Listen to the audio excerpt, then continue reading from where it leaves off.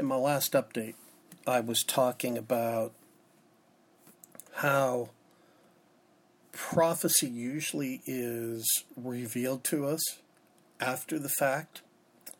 And it's usually after a course of events happens that we recognize that God has done something, huge. And so I wanted to give you an example of that, a real life example. If you look at the Arab Spring, who would have known that the Arab Spring was actually the hand of God moving to reshape the Middle East, to reshape the alliances in the Middle East? And how about this one? This is big.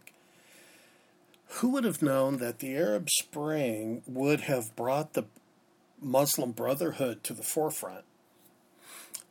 That Egypt would have gone through, because of the Arab Spring, gone through all the changes they did and shifts in power to where now General Sisi is the president of Egypt, who hates the Muslim Brotherhood.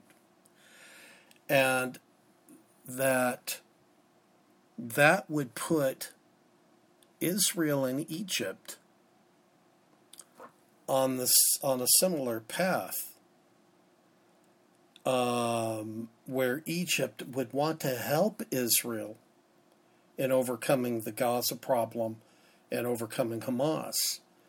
Who would have known that all of that happened a few years ago, that God was orchestrating to bring about the downfall of the Muslim Brotherhood, and at the same time to bring about ISIS, that I really believe the Lord is using to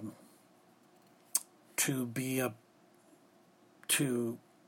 instigator in the Middle East that will eventually bring, more than likely, an all-out war to that region.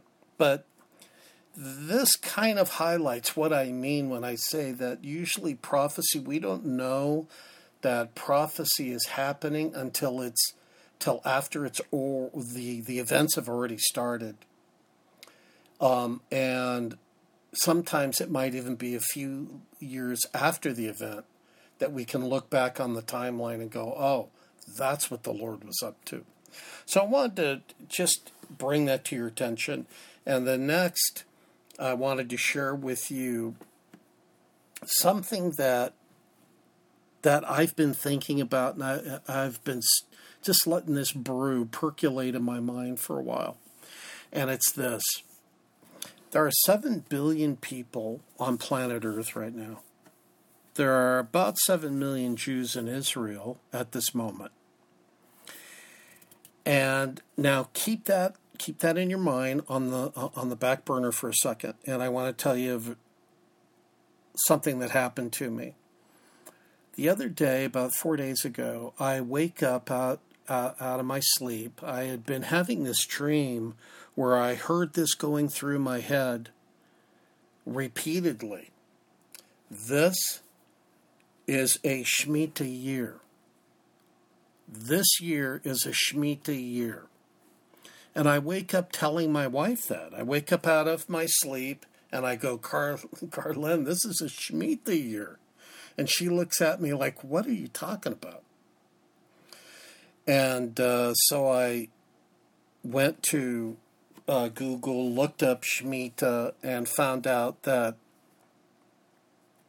the Shemitah year is a year where the land receives rest, the people receive rest, and if someone owed someone money, their debt is forgiven. And it's like starting all over again with a fresh start.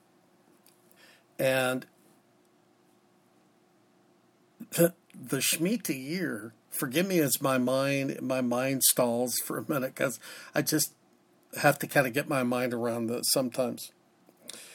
The Shemitah year this year starts September 25th, 2014. That's the beginning of the Shemitah year. So here I wake up out of my sleep and I'm going, this is a Shemitah year. This is a Shemitah year. And I have no clue that September 25th starts the Shemitah year, which will end September 13th of 2015. And I started thinking, well, wait a minute. Could the earth be ready to go into a Shemitah rest? Is that possible?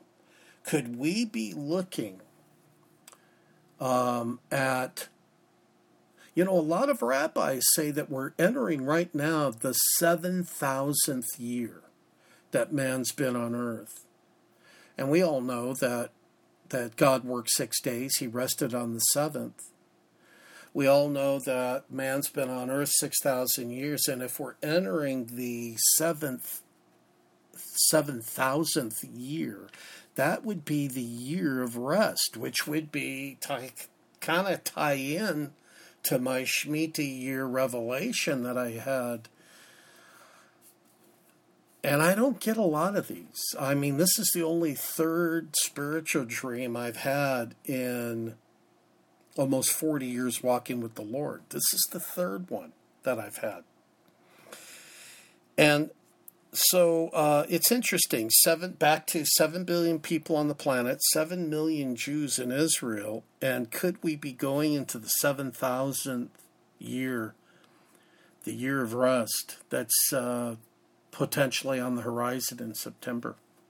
I mean, this brings up a whole lot of things. I mean, wow, I'm not setting dates, and I'm not saying that this is going to happen, but wouldn't it be amazing if the catching away or rapture of the bride of Christ, if that happened this fall? I mean, wow, would that be amazing? I'm not saying it's going to, but I'm just kind of thinking out loud with you here. So, just interesting stuff. If you want to look up the Shemitah year and get more information about it, go to Deuteronomy 15, verses 1 through 2, Leviticus 25, to read up on that. And you can also go to Google and Google out Shemitah, Shemitah, Shemitah year, and you'll get a bunch of great information on it. But anyway, I just wanted to share that with you. If you haven't visited our blog, go to brosstuff.org. Visit my blog. You can see my monthly intelligence articles I do there. And if you haven't joined our group, you may want to check it out. It's a really active group full of a bunch of intelligent, loving Christian people, Jewish people as well. So check it out at facebook.com/groups/brosteph, and hope to see you there in Facebook land. Remember, keep looking up because Messiah is returning soon. I'll talk to you again real soon. God bless you, and God especially bless you as you live out your faith.